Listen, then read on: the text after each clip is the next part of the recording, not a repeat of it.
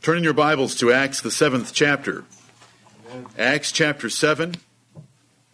I have made a choice in preaching through Acts in the evening that I would cover one chapter each night. Now we have a long chapter here, and so I'm not going to delay on any one verse, as you're going to see. There's a few things we want to see from it, but what I want you to get from the book of Acts is not a study where you get lost looking at each tree, but where you see the forest, and the forest is the church of the Lord Jesus Christ when it's filled with the Holy Ghost. Amen. And in Acts chapter 7, it's a deacon filled with the Holy Ghost. And we don't know if Stephen was highly educated or not educated at all. We know nothing about him, but it wouldn't have mattered anyway. Because Stephen had been told that when he appeared before a council, he was not to meditate on what he was going to say. Isn't that a wonderful way that the Lord left his apostles in the earth? Amen. When you're put in prison and you know you're going to face a horrible council the next day where your life is likely to be at stake, do not meditate on what you're going to say. Right. Because in that hour, I will give you the words to say, and it will turn to be a testimony for you. And we saw from Acts chapter 6 that Stephen spoke with wisdom that could not be resisted. The greatest deacon the Lord Jesus Christ has ever had, according to the testimony of Scripture. Right. Now, brethren, we're going to go through this quickly. What we're looking at in Acts chapter 7 is a sermon, and then what happens to Stephen because he spoke the truth. Right. So I'm going to read some verses. I won't even comment on some, and I'll comment on others. And I hope that's of some profit to you. I want you to see what a sermon looks like when it's preached by the Holy Ghost. Amen. We saw in the last few verses of chapter 6 that the Jews suborned men. They paid them, they secured them to raise false accusations against Stephen of blasphemy. They accused him of blaspheming God, Moses, and the temple, and they said that he's preaching that Jesus Christ is going to destroy this temple and the customs which Moses gave us. And so with those accusations ringing in his ears, that council looked at him and they saw the face of an angel. A shining, bright, frightening, glorified face. Right. And so the high priest says in verse 1, "Are these things so?" And here we go with the Holy Ghost speaking. "Men, brethren, and fathers, hearken. The God of glory appeared unto our father Abraham when he was in Mesopotamia, before he dwelt in Charan." I want you to notice the wisdom of the Holy Ghost. He is first of all going to find great agreement with the Jews. Amen. The Jews love their father Abraham.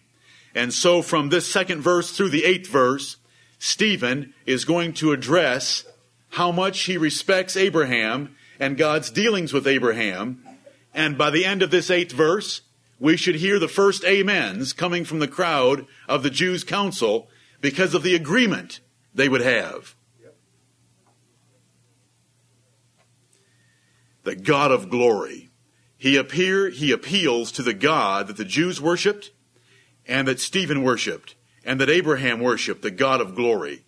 There be many gods, according to the heathen, but there's really only one God, as Paul would tell us, and it's the Lord God of heaven. He is the God of glory. Amen. Who is the King of glory?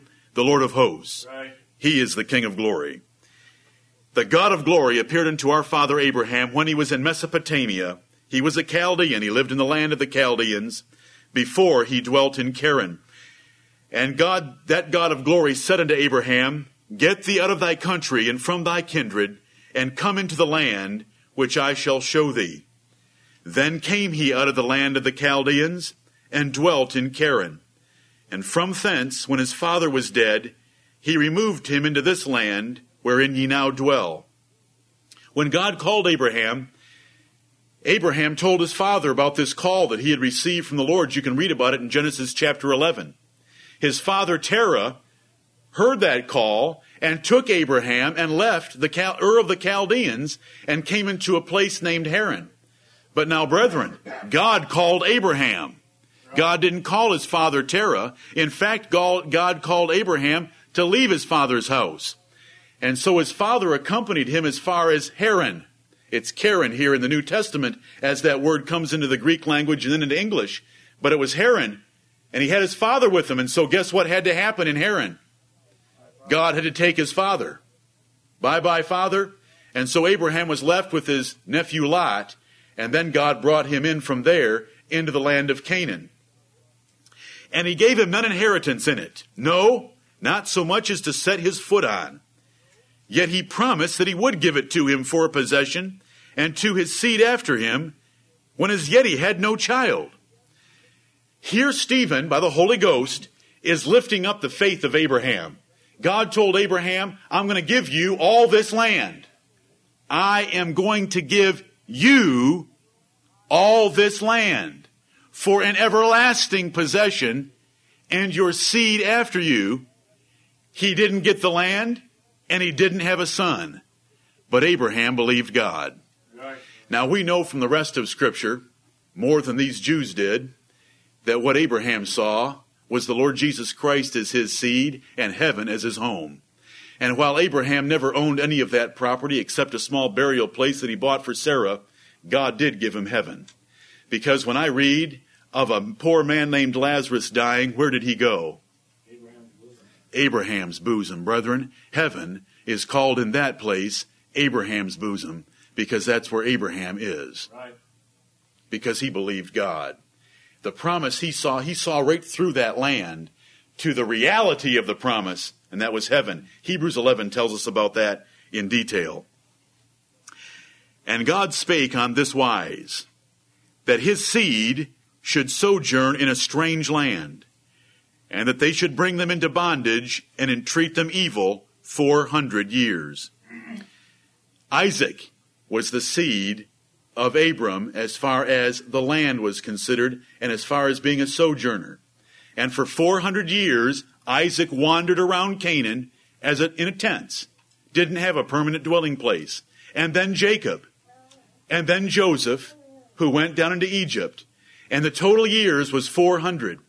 Now, for those of you who are not challenged enough by me going through this chapter quickly tonight, if you want a little challenge, Genesis 15 says 430. Exodus 12 says 400. Galatians 3 says 430. Acts 7 says 400.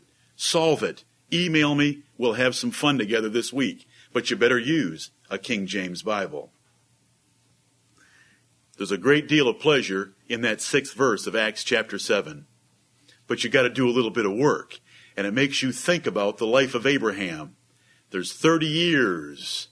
Missing? No, not missing. And the nation to whom they shall be in bondage will I judge, said God. And after that shall they come forth and serve me in this place. That nation that Israel, the descendants of Abraham, were in bondage to was Egypt. But that bondage was only 215 years. The 400 years that you had, that little preposition, that little phrase, 400 years, that is in verse 6, is applying to the sojourning of the seed of Abraham. Because you can find rather easily by looking at the chronology of Genesis and Exodus that they were only in Egypt 215 years. But the sojourning of Abraham's seed, not having a permanent dwelling place, was a total of either 400 or 430. And he gave him, this is God, the God of glory, gave Abraham the covenant of circumcision. And so Abraham begat Isaac, and circumcised him the 8th day. And Isaac begat Jacob, and Jacob begat the 12 patriarchs. This council of Jews is sitting there hearing Stephen, with his face shining like an angel, preaching a condensed version of the history of Israel, right, lifting up the God of glory and Abraham and Isaac and Jacob and the patriarchs. He's showing a great deal of respect for the Jews' religion. And the patriarchs, that is the sons of Jacob who formed the 12 tribes of Israel, moved with envy. Those brothers sold Joseph into Egypt but God was with him. Brother, don't you love those words, but God was with him? Amen. When you go back to Genesis chapter 39, you find him in Potiphar's house, a servant sold by his brothers. But do you know what it says in verse 2? But God was with him. Right. And then in verse 3, it says that Potiphar put everything under his hand because God was with him. But then that woman tried to destroy him, and he ends up in prison, but it says, but God was with him. And then it says that the captain of the prison put everything under Joseph's hand because God was with him. 4 times in Genesis 39. And they knew that story. And here's Stephen by the Holy Ghost, but God was with him. Joseph was sold for envy into Egypt, but God was with him. And the Son of God was sold for envy also, but God was with him. Amen. We know that because we can look into Acts 7 and see with eyes that see and ears that hear, and they could not. God was with him and delivered him out of all his afflictions, Potiphar's wife, prison, and gave him favor and wisdom in the sight of Pharaoh, king of Egypt. And he made him governor over Egypt and all his house. The Lord was indeed with him. Now there came a dearth over all the land of Egypt and Canaan, and great affliction. And our fathers found no sustenance. Notice the Holy Ghost through the mouth of Stephen saying, our fathers. Stephen's owning the same fathers that all the Jewish council owned as fathers. But when Jacob heard that there was corn in Egypt, he sent out our fathers first. Jacob stayed in Canaan. And at the second time, Joseph was made known to his brethren, and Joseph's kindred was made known unto Pharaoh. Then sent Joseph and called his father Jacob to him, and all his kindred, 60 souls. Now, for those of you, brethren, who want a second challenge from this sermon, 75 souls according to Acts 7:14. Go look at the other accounts in Deuteronomy chapter 10 and verse 22 and Genesis 46:26. You're going to see 70 in one place and 66 in another. And they're not exceedingly difficult. They just make you think a little bit about a man's descendants. And I don't want to say more. It makes it too easy. But it'll say 66 in one place, 70 in another, and 75 here. And by doing a little bit of study, for those of you who are challenged that way, you'll be able to figure it out. And it's a blessing to see it, how that the Lord is very precise, brethren. Right. He doesn't round off 75 to 70, and he doesn't round up 66 to 70 just to get his point across. He will use terminology in all 3 places that in one place means 66, because certain will be excluded. He'll mean 70 in another place, and he'll mean 75 here. 75 souls, and Jacob came down into Egypt. So Jacob went down into Egypt and died, he and our fathers. Those are the fathers of the 12 tribes, the patriarchs. And Jacob was carried over into Sychem and laid in the sepulchre that Abraham bought for a sum of money of the sons of Emor, the father of Sychem. But now that ends Joseph. We've covered Abraham and Joseph very quickly. From verses 2 through 8, Stephen preaches Abraham. From verses 9 through 16, he preaches Joseph going down into Egypt and what happened with Joseph in Egypt. Now we come to verse 17. What has he been accused of in Acts 6? This man ceaseth not to blaspheme Moses. So let's see what the Holy Ghost does. From verse 17 all the way to verse 44, Stephen is going to preach about Moses. But when the time of the promise drew nigh, now that time was the time that we read about in verse 6. They'd be evilly entreated. They'd sojourn in a strange land, not their own, for 400 years. As that time became close to expiring, is what we're being reminded of here by Stephen in verse 17. But when the time of the promise drew nigh, God would bring them out after 400 years, which God had sworn to Abraham, the people grew and multiplied in Egypt. I got to stop there for just a minute. For those of you who want a third one, I'd like you to sit down with your calculators or computers and tell me how that in 215 years, 75 people can go down into Egypt, and 215 years later, 600,000 footmen come out. That's above the age of 20, men only. Now, if you have 600,000 men above the age of 20, and they have wives, and they have 2 children apiece, we've got 2,400,000 people from 75 in 215 years. Brethren, they were not wasting time when they weren't building pyramids. It's a miracle. That's what I want you to, it's a miracle. Right. I mean, you want to talk about a family reunion.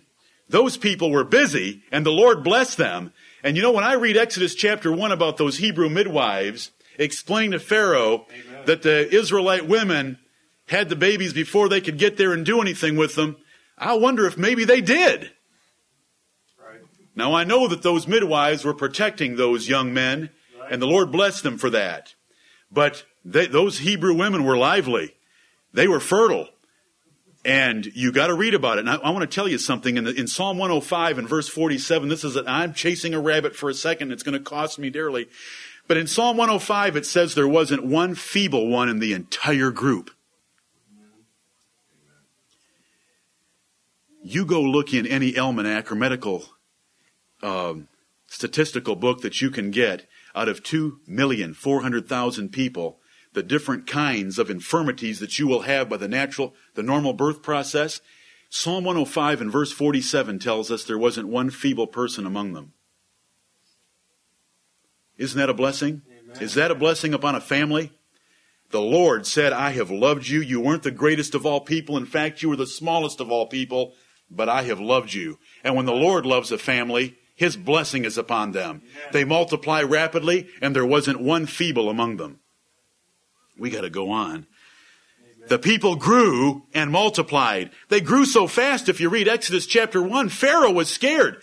Pharaoh came on the scene that didn't know Joseph, didn't know the relationship that they had with the people that were living down there in Goshen. All he did was look at his census, and when he saw the results, it said, there are more people living in Goshen than are living in Egypt. And if they ever got serious against us, we'd be in trouble. And so in Exodus chapter 1, we read that Pharaoh began some new laws in the nation in order to afflict them with hard bondage. But the hard bondage didn't slow them down. They kept multiplying. So then he passed the law of infanticide to throw out their young men, killing infants when they were born. So we read it. Till another king arose which knew not Joseph. The same dealt subtly with our kindred, and evil entreated our fathers, so that they cast out their young children to the end they might not live. In which time, remember the time of the promise drew nigh, in which time Moses was born, and was exceeding fair, and nourished up in his father's house 3 months. And when he was cast out, Pharaoh's daughter took him up and nourished him for her own son. And I'm trusting that we all know that story. Moses' mother loved him. He was a goodly child, well favored. And for 3 months she could keep him hid. But after, children start to get older and louder. And so she put him out there in a little basket of bulrushes, waiting to see what the Lord would do with Moses. And did the Lord ever do something with Moses? He was adopted. And was he adopted into a decent family? Amen. Yes. Into Pharaoh's household. And that's the Lord again. And here is Stephen, by the Holy Ghost, reminding this Jewish council, there's more amens coming right now. Right. More amens as Stephen is lifting up Moses and God's hand upon him from his very birth, putting him in Pharaoh's household. Nourished him for her own son. Verse 22. Let's stop there at verse 21 for another second. Who nursed Moses? His own mother. Now, isn't that incredible providence of God? What did that Egyptian woman? She wasn't going to nurse that little Hebrew boy. She looked around and said, who are we going to get to nurse this little boy that I've found? And there was Miriam standing in the weeds there beside the little river. And Miriam said, I know a woman that'll do it. And went home and got Moses' mother. I bless you, Lord, because there's no God like him. Amen. No God like him. That mother consigned her son to the providence of God, and she had him back at her breast before that day was over. Right. Amen. God is great and greatly to be praised. And when he was, verse 22, and Moses was learned in all the wisdom of the Egyptians, and was mighty in words and in deeds. Moses was a goodly child, high intellect, physically capable, and God blessed him. And he was learned in all the wisdom of the Egyptians. I don't care what you want to study about the Egyptians, their pyramids, their mathematical systems, their forecasting of the flooding of the Nile, whatever they had, Moses was learned. And how much of it? All of it. He was a 40-year-old expert in all the wisdom of Egypt. Plus he was a mighty man. He was mighty in word. He was an This is what really gets me. 40 years later, he's going to try to tell the Lord that he's got a hair lip and can't speak. But the Bible tells us that he was a mighty man in word and in deed. Right. Now that tells you that there are some stubborn men who don't want to go into the ministry, and Moses was one of them. And it irritated the Lord. But I want you to notice this about him, and the reason I'm stopping at this verse is when you read in Hebrews chapter 11 that Moses traded in everything that was in Egypt for the reproaches of Jesus Christ and the suffering of his people. Right. He traded in all of it. He had all of its wisdom, and he was mighty in word and deed. He was not a misfit because he was a Hebrew. He was mighty. He had been taught everything. He traded in it all. All that this world can offer, Moses had it, and Moses chose rather to suffer affliction with the people of God. Are we willing to do that? Amen. And without hurting any of your feelings, there's no Moses is here tonight. Right. And I don't mean to hurt anyone's feelings, but Moses was mighty in that nation, and he traded it all in to suffer affliction with the people of God. And brethren, he suffered the rest of his life leading those stiff-necked and stubborn people around the wilderness. But what a great man. And Stephen here is preaching about Moses, lifting up Moses and God's providence in his life. Verse 23, and when he was full 40 years old, it came into his heart. How did it come into his heart? I preached to you recently a series of messages entitled, We Are the Clay. How does anything come into your heart? I read in the Bible that the preparation of the heart in man and the answer of the tongue is from the Lord. And the Lord loved to deal in 40s with Moses. 40 years in Egypt, 40 years in Midian, 40 years in the wilderness. Die. That was Moses' life. And at 40 years of age, God put in his heart to go visit his brethren, the children of Israel. And seeing one of them suffer wrong, he defended him and avenged him that was oppressed and smote the Egyptian. For he supposed his brethren would have understood how that God by his hand would deliver them. But they understood not. The time wasn't right. And the next day he showed himself unto them as they strove, and would have set them at one again, saying, Sirs, ye are brethren. Why do ye wrong one to another? But he that did his neighbor wrong thrust him away, saying, Who made thee a ruler and a judge over us? Wilt thou kill me, as thou didst the Egyptian yesterday? Then fled Moses at this saying, and was a stranger in the land of Midian, where he begat 2 sons. Let me go back to that little event there. When Moses went down to visit his brethren, the children of Israel, he saw an Egyptian oppressing one of the Israelites. And being a mighty man in word and deed, he slew the Egyptian to protect his Israelite brother, expecting that they would look at him because he had such position, rank, and accomplishments as their deliverer. And they didn't at all. They didn't understand that at all. In fact, they rejected him. And I want you to notice every little thing. Now, these Jews did not, none of them were having to sit there and remember, is that true or not what he's saying about Moses? This Jewish council knew everything about Moses. Right. But there are certain little things being brought in by the Spirit of God. And one is, Moses was rejected by the Israelites. Right. Right. Who made thee a ruler and a judge over us?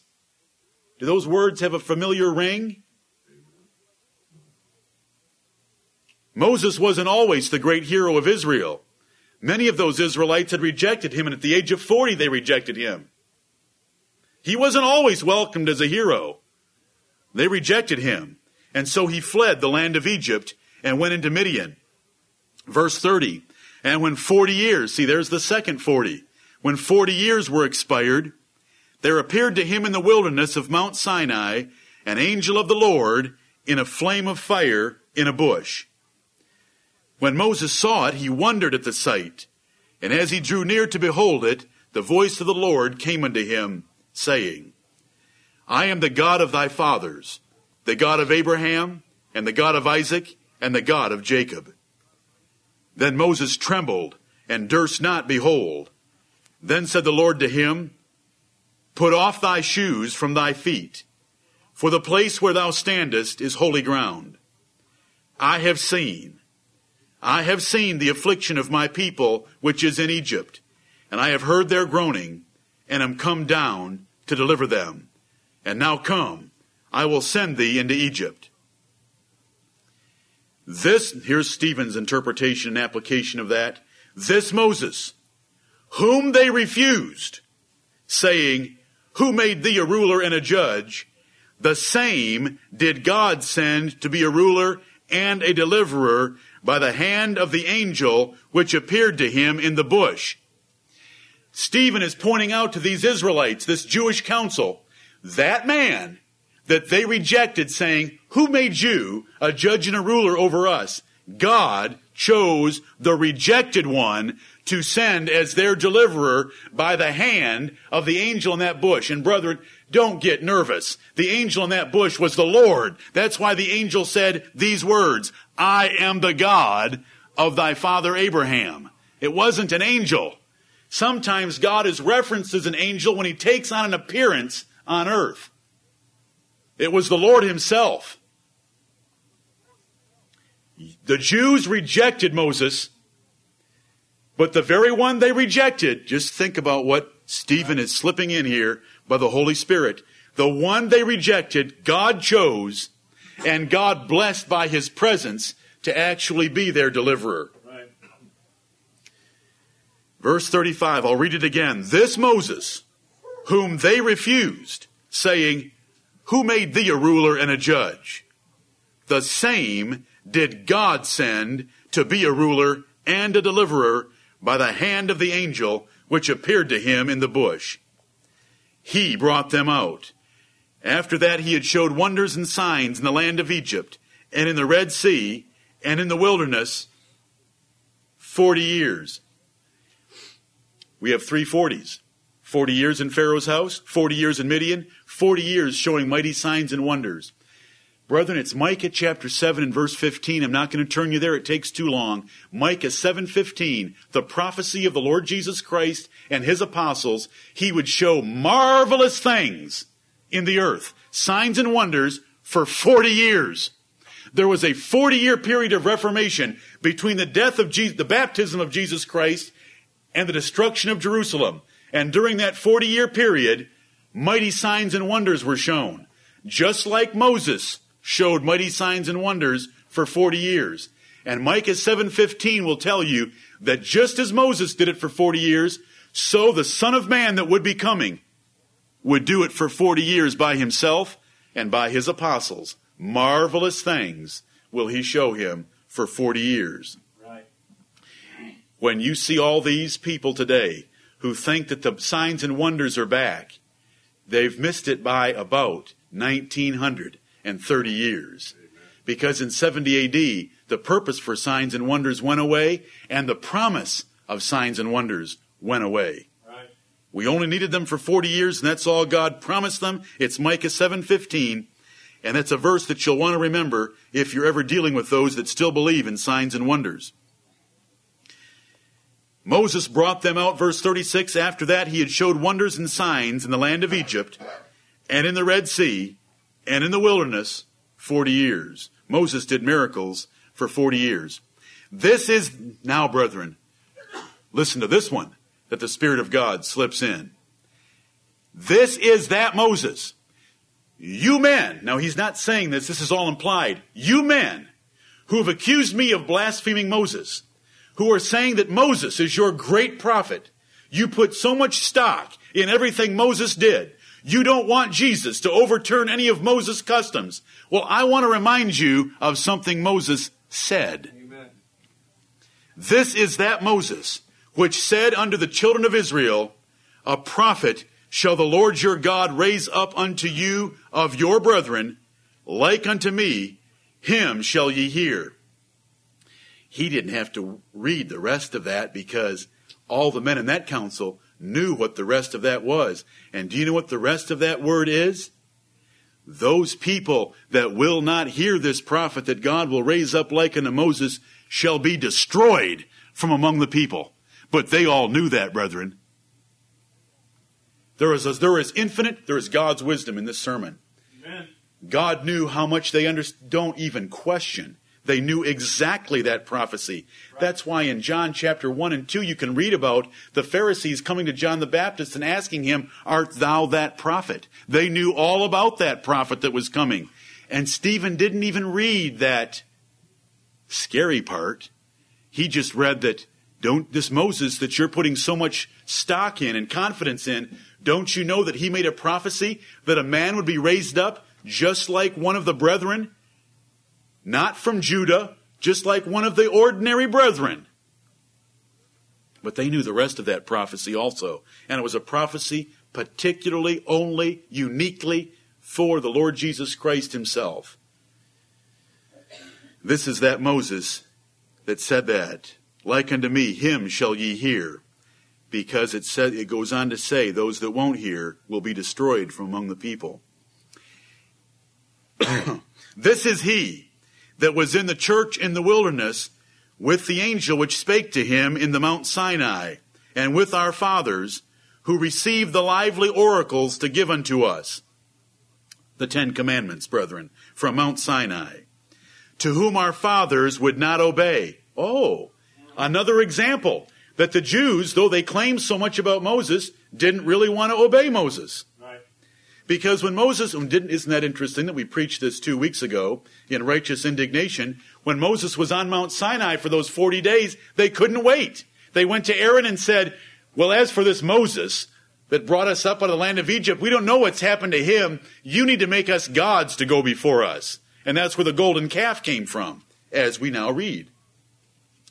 To whom our fathers would not obey, but thrust him from them, and in their hearts turned back again into Egypt. In their hearts thrust him from them.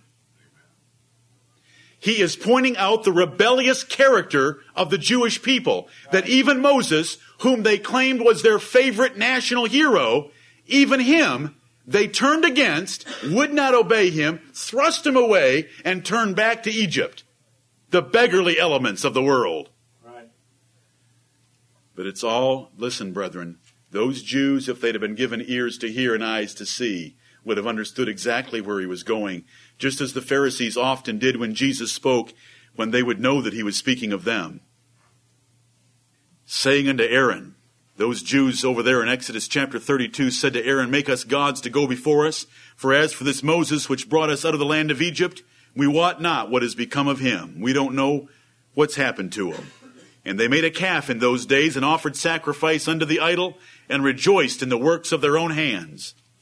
Then God turned. This is the most blessed sermon, and you have the understanding to understand it all. Then God turned. Right. Brethren, what did God do to the generation that crucified the Lord Jesus Christ? He turned, and what do we learn from our study of Hebrews? He swore in his wrath, they shall not enter in to my rest. This generation didn't enter into his rest either. Then God turned. A prophecy is being made of what's going to happen to that Jewish council. And they don't even know it yet. But you know it and you see it. Then God turned and gave them up to worship the host of heaven, as it is written in the book of the prophets, Amos chapter 5, O ye house of Israel, have ye offered to me slain beasts, and sacrifices by the space of 40 years in the wilderness? Yea, ye took up the tabernacle of Moloch, and the star of your god Remphan, figures which ye made to worship them. And I will carry you away beyond Babylon. Those 40 years of wandering, if you had had God swear against you that you were going to have to wander for 40 years, and that he was going to kill every single one of you until your carcasses, what a pleasant way to describe death, your carcasses dropped in the wilderness, what would you do? I've tried to teach you over the last few months. There is only one thing to do. It's to flee and repent. But do you know what they did? They took up the tabernacle of their god Moloch and the figure of their star god Remphan. Figures which he made to worship them, and he carried them away beyond Babylon. But God never forgot what they did in the wilderness when they should have been sobered by what was happening to them. Right. Our fathers had the tabernacle of witness in the wilderness as he had appointed. That's the tent, the tabernacle. Speaking unto Moses that he should make it according to the fashion that he had seen. Moses saw the fashion of the tabernacle when he was in Mount Sinai. And Bezaleel made it exactly as Moses saw it. Which also our fathers that came after. Now he's moved to the second generation. First generation all died in the wilderness. Second generation were 20 years of age and under. They grew up. They're the ones that got the land of Canaan. Speaking of the tabernacle, which also our fathers that came after brought in with Jesus into the possession of the Gentiles. Brethren, that word Jesus there is Joshua. Right. And it's there for a reason, and we don't want to change it. We do not want to change it to the word Joshua. We want to leave it Jesus so that we are forced to understand that the word Jesus means Joshua, so that we're forced to understand what Joshua means. Salvation is of the Lord. Amen. Thou shalt call his name Jesus, Matthew chapter 1 and verse 21, for he shall save his people from their sins. Remember, we've preached a whole message on that. We don't want to change it. We want to understand that Yahashua, which was given to the name of Moses' assistant, which was given to Mary's baby, when it comes through Greek into English, becomes Jesus. Right. We want to leave it that way. God left it that way for us. We're going to leave it that way because it leads us into a Bible study that is good and profitable. Right. Jesus is an English word. Joshua is Hebrew into English. Joshua tells us a little bit more about that name. Remember, we studied that. How Moses renamed the man that was to serve with him, Jehoshua. He was known as Osea. Right. Because Jehovah was going to be with him. Jehovah is salvation, but that's a whole other study. I just want you to know that when you look at Acts chapter 7 and verse 45, and this is your pastor trying to point out a few simple things to you, when it says, which also our fathers that came after, that's the second generation of Israelites, not the ones that died, but the ones that lived to go into Canaan. They brought in with Joshua, Moses' assistant, into the possession of the Gentiles, that's Canaan, the land that was owned by 7 nations across the Jordan River, whom God drave out before the face of our fathers unto the days of David. There were about 500 years from the days of Joshua to the days of David. There's 450 to the days of Samuel. For 450 years, God raised up judges to protect and to guide Israel after they had driven out the 7 nations of Canaan. Right. Verse 46, describing David, it says, who found favor before God and desired to find a tabernacle for the God of Jacob. Stephen starts out, verses 2 through 8, Abraham. Verses 9 through 16, Joseph. Verses 17 through 44, the vast majority of his sermon, his defense, Moses. Then he quickly jumps over 450 years of judges. They're unnecessary. Because remember, he's been accused of blaspheming the temple. Blaspheming the temple. So what's he jumps over all those judges, all the other kings, except David. David was a great man who found favor with God and wanted to build God a temple. Verse 47, but Solomon built him an house. That's the end of his history. Now we have 2 things left in every good sermon.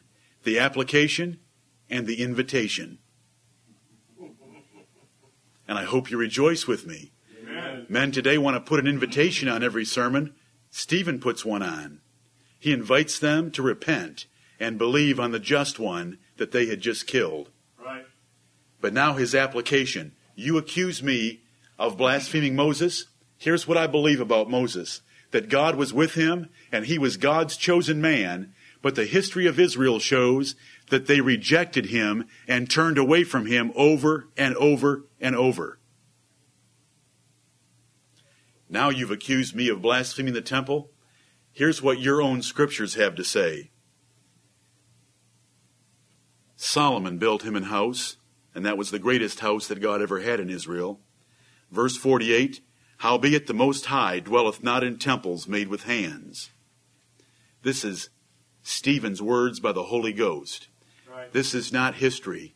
This is application. The God that we worship, the God of glory, doesn't dwell in buildings like this that we are now in, where you're interrogating me and forcing me to give a defense against false accusations. The God of glory doesn't dwell in buildings like this. The Most High dwelleth not in temples made with hands. And then he quotes the scripture to back himself up. Remember all these points. As saith the prophet, and this is Isaiah 66, the first two verses. Heaven is my throne, and earth is my footstool. What house will ye build me, saith the Lord? Or what is the place of my rest? Hath not my hand made all these things? How in the world can you accuse me of blaspheming the temple? In order to be guilty of blasphemy, I've got to blaspheme God. And God doesn't even dwell in temples made with hands. He's too great for that. But he's still doing it nicely. He's just bringing an application to bear on them that their temple that they put so much stock in meant nothing. Let me chase a short one. Jeremiah 7 will tell you that Israel put so much stock in their temple that they believed as long as they kept that thing functioning, they could go and sin any sin they wanted to, and God would deliver them. And they would just say, the temple of the Lord, the temple of the Lord, the temple of the Lord. You can go read it in Jeremiah chapter 7. We are delivered to do all these abominations. That was their religion. They believed that because they had the temple of the Lord, God would deliver them no matter what they did. They put so much stock in the building. And so many religions do today, so many churches do today, in their structure, their organization, the size, the beauty of it. And it's nothing. It's all the God that we're dealing with and whether we're going to obey his word or not. So his application is, you've accused me of blaspheming the temple. God doesn't dwell in temples made with hands. Sorry. This is all implied. That charge doesn't stick either. I've shown you my allegiance to Moses, but you're just like the fathers that rejected him. And that Moses spoke of the one that I'm following, because he said that God would raise up a prophet like unto him out of his brethren. Now here's the invitation. And they weren't playing just as I am. This is a deacon that's speaking by the Holy Spirit. And brethren, I'm not trying to be funny at all. I want you to rejoice in how God preaches. Amen. He's been very kind so far. Men, brethren, and fathers. He's laid out a history that they've said amen to. I'm sure that some have been nudging each other and looking at each other saying, this man's got his history down pat. In fact, he's opened my eyes to a couple things that I hadn't thought about before. I don't see that he's done anything all that wrong. And then he tells them this temple doesn't mean very much. God doesn't dwell in it. He doesn't dwell in temples made with hands. And then his invitation. Ye stiff-necked and uncircumcised in heart and ears. Now, when you call a Jew uncircumcised in any part of his body, it's offensive. Amen. It's highly offensive. And brethren, this is not new language. You can go back into the law of Moses and find Moses stating God's word to the people of Israel, circumcise your hearts. Right. This is not new language. The Apostle Paul is not the first one in Romans chapter 2 to say that a true Jew is one who's circumcised in his heart. Moses was, Amen. by the grace of God. But I want you to notice that when the Holy Spirit preaches a message, ye do always resist the Holy Ghost. As your fathers did, so do ye. The Holy Ghost chose Moses to be the leader of this nation. They rejected him. He leaves for a few days to go get the lively oracles from God, and you make a golden calf. You thrust him away and turn back into Egypt. You've always resisted the Holy Ghost, just like your fathers. Now I want to tell you something. When it says resist the Holy Ghost, it means the preaching of God's prophets and apostles of the message of the Holy Ghost. Right. Because no man has ever resisted the Holy Ghost. When the Holy Ghost intends to move, and he moves upon the face of the waters, he brings about creation, brethren. Amen.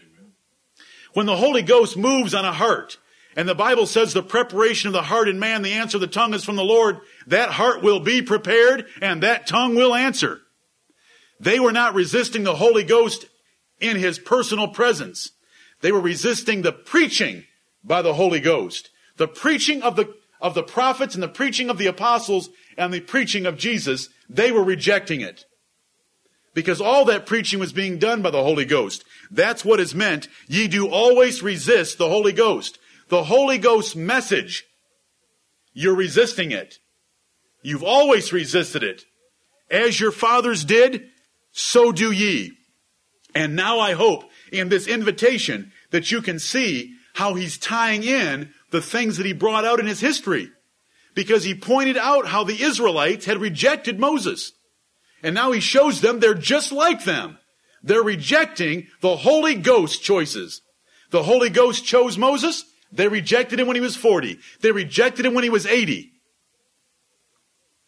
And so the Holy Ghost had anointed Jesus Christ above his fellows with the Holy Spirit above measure.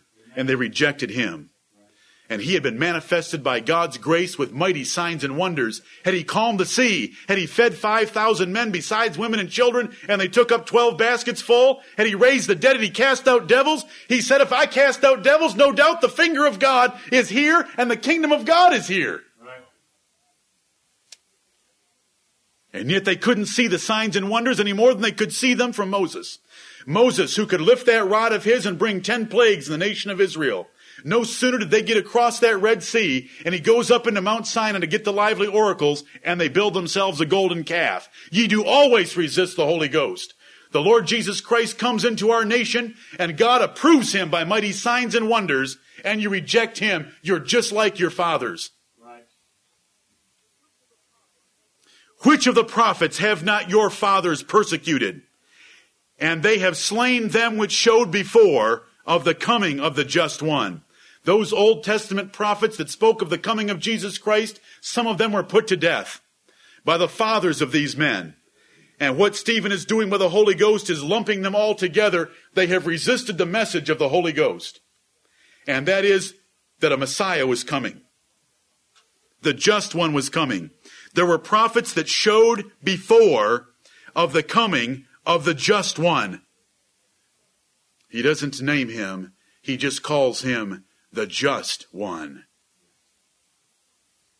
We know who it is. It's Jesus Christ of Nazareth. Amen. And they knew who it was because they had just said his name in Acts chapter 6 and verse 14.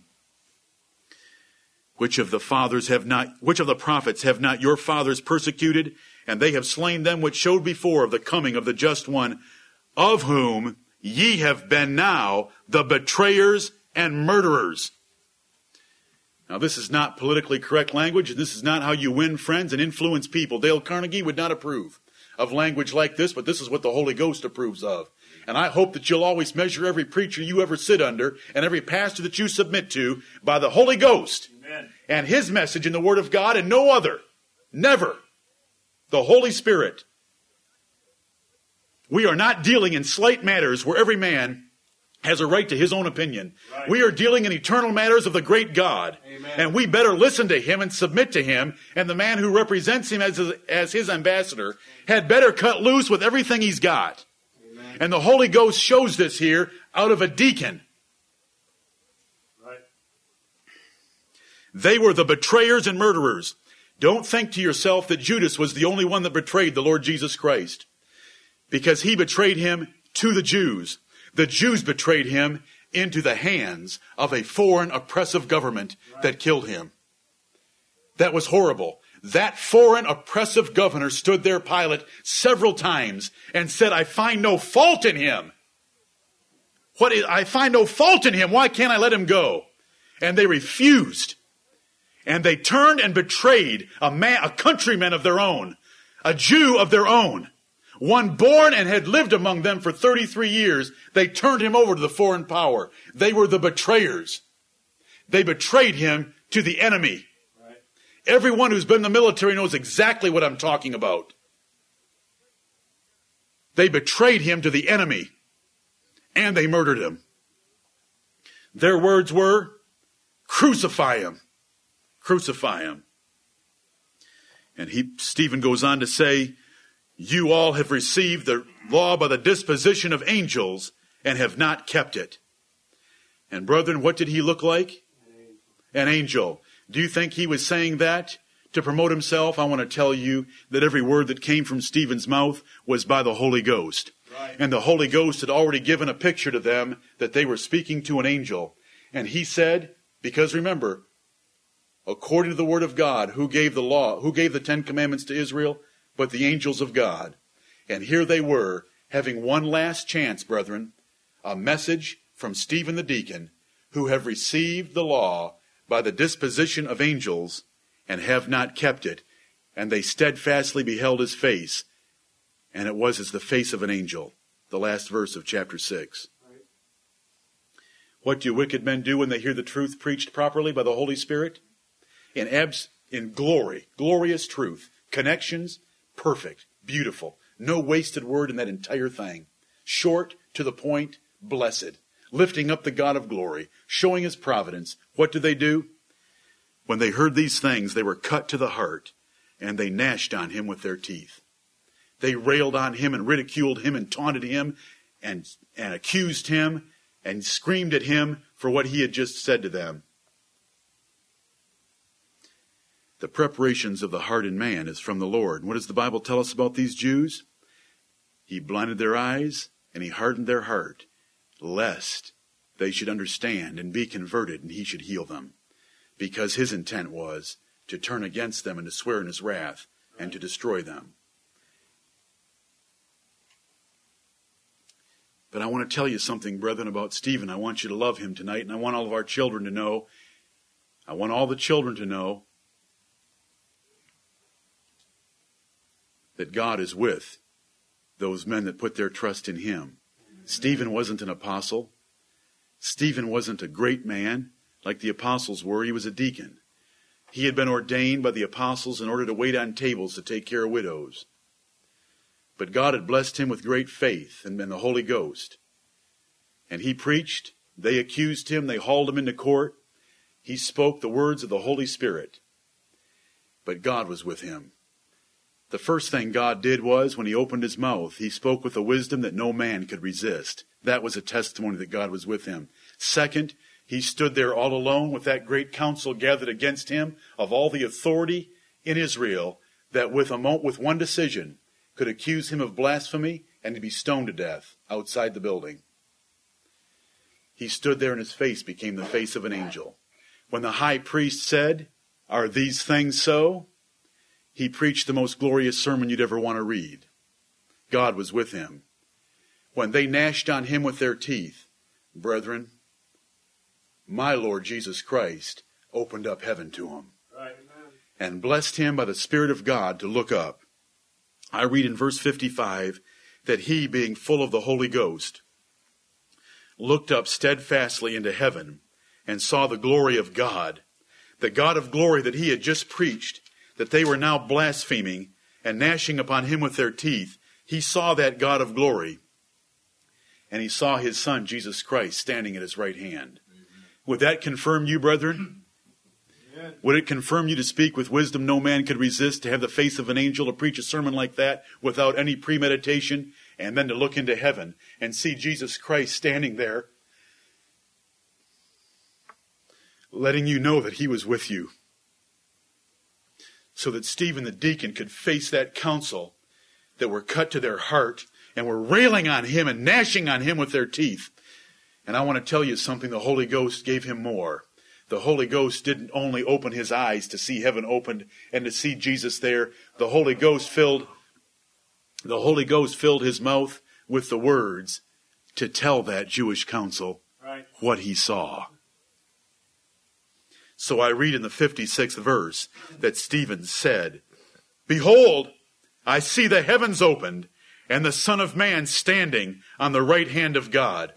And instead of looking at his face, of having heard that sermon, of realizing there have been more miracles done in the last several days since Pentecost than in the history of Israel, instead of thinking of any of that, what do? They act contrary to nature itself. And they cried out with a loud voice. They screamed and stopped their ears and ran upon him with one accord. Unity in hatred of truth. Right. You'll find it. You speak the truth, and everyone will be of one accord against you, because they cannot stand it. And in one accord, they stopped up their ears, ran upon him, cast him out of the city, and stoned him. And the witnesses laid down their clothes at a young man's feet, whose name was Saul. And I want to tell you that Lord Jesus Christ, who stood there at the right hand of God, was going to take care of that Saul of Tarsus and change his heart. And we're going to run into him in a few chapters. But brethren, the Lord Jesus opened up heaven so that Stephen could see him, and Stephen steadfastly looked into heaven at his Lord Jesus. And they stoned Stephen in verse 59, who was calling upon God and saying, "Lord Jesus, receive my spirit." And that's the way we all need to die. Lord Jesus, receive my spirit. And if he doesn't open heaven for us to see Jesus Christ standing there, brethren, do you have the eye of faith tonight? Amen. He's ours. He stands at the right hand of God making intercession for us. He is our Savior. Amen. Lord Jesus, receive my spirit. And he kneeled down, and the stones are thudding off his body. And he cried with a loud voice. This wasn't a whispered prayer. He cried with a loud voice so that Saul of Tarsus heard these words, and all those there, but it didn't move them. He said, "Lord, lay not this sin to their charge." And I preached to you 2 weeks ago on righteous indignation that we ought to have the spirit of Phinehas when it comes to evil in our lives and the lives of our family. But brethren, when it comes to our personal enemies, we better have the spirit of Stephen. Amen. Do you know what Stephen prayed? He said, "Lord, I'm not important enough. I'm not worthy enough for you to take notice of this sin. Forgive them what they're doing to me. Don't lay this to their charge." He didn't say for God to forgive them of all their sins, but he pointed out that the sin of stoning him was nothing. And he fulfilled everything that a man full of the Holy Ghost will do. And that, according to Matthew chapter 5 and verse 44, is to bless them that persecute you and to pray for them that despitefully use you. He fulfilled it all by the grace of God and the gift of the Holy Ghost. Being full of the Holy Ghost, he prayed with a loud voice for God not to lay that sin to their charge. And when he had said this, the Lord Jesus received his spirit. Amen. And he fell asleep. Amen. Now, brethren, there's only one book in the world that can write about falling asleep when you're being stoned to death. And it's the Bible that we hold in our hands. The Lord Jesus is going to take care of all of you, and we're all going to fall asleep in Jesus unless he comes back before that. Amen. I hope you believe that tonight. He's a great Savior, and he's never left those that put their trust in him. When he says, "I will never leave thee nor forsake thee," he means it. Amen. And when Stephen stood for him, which I hope that you'll stand for him, we may not have a Jewish council to stand before, but every one of us have our enemies to stand before and to put our trust in him. The Lord Jesus will stand with us. Right. And he's in heaven interceding for us, and he will receive our spirit. I hope you love what the Bible has to tell us about Stephen. Amen. I hope you want to be full of the Holy Ghost like he was. I hope that you can fall asleep as sweetly as he did, praying for your enemies, full of the Holy Ghost. Right. May the Lord bless us to see in Acts chapters 6 and 7, good church order, sacred history, and a man full of the Holy Ghost, and to see the Lord Jesus Christ. May the Lord bless the preaching of his word. Amen.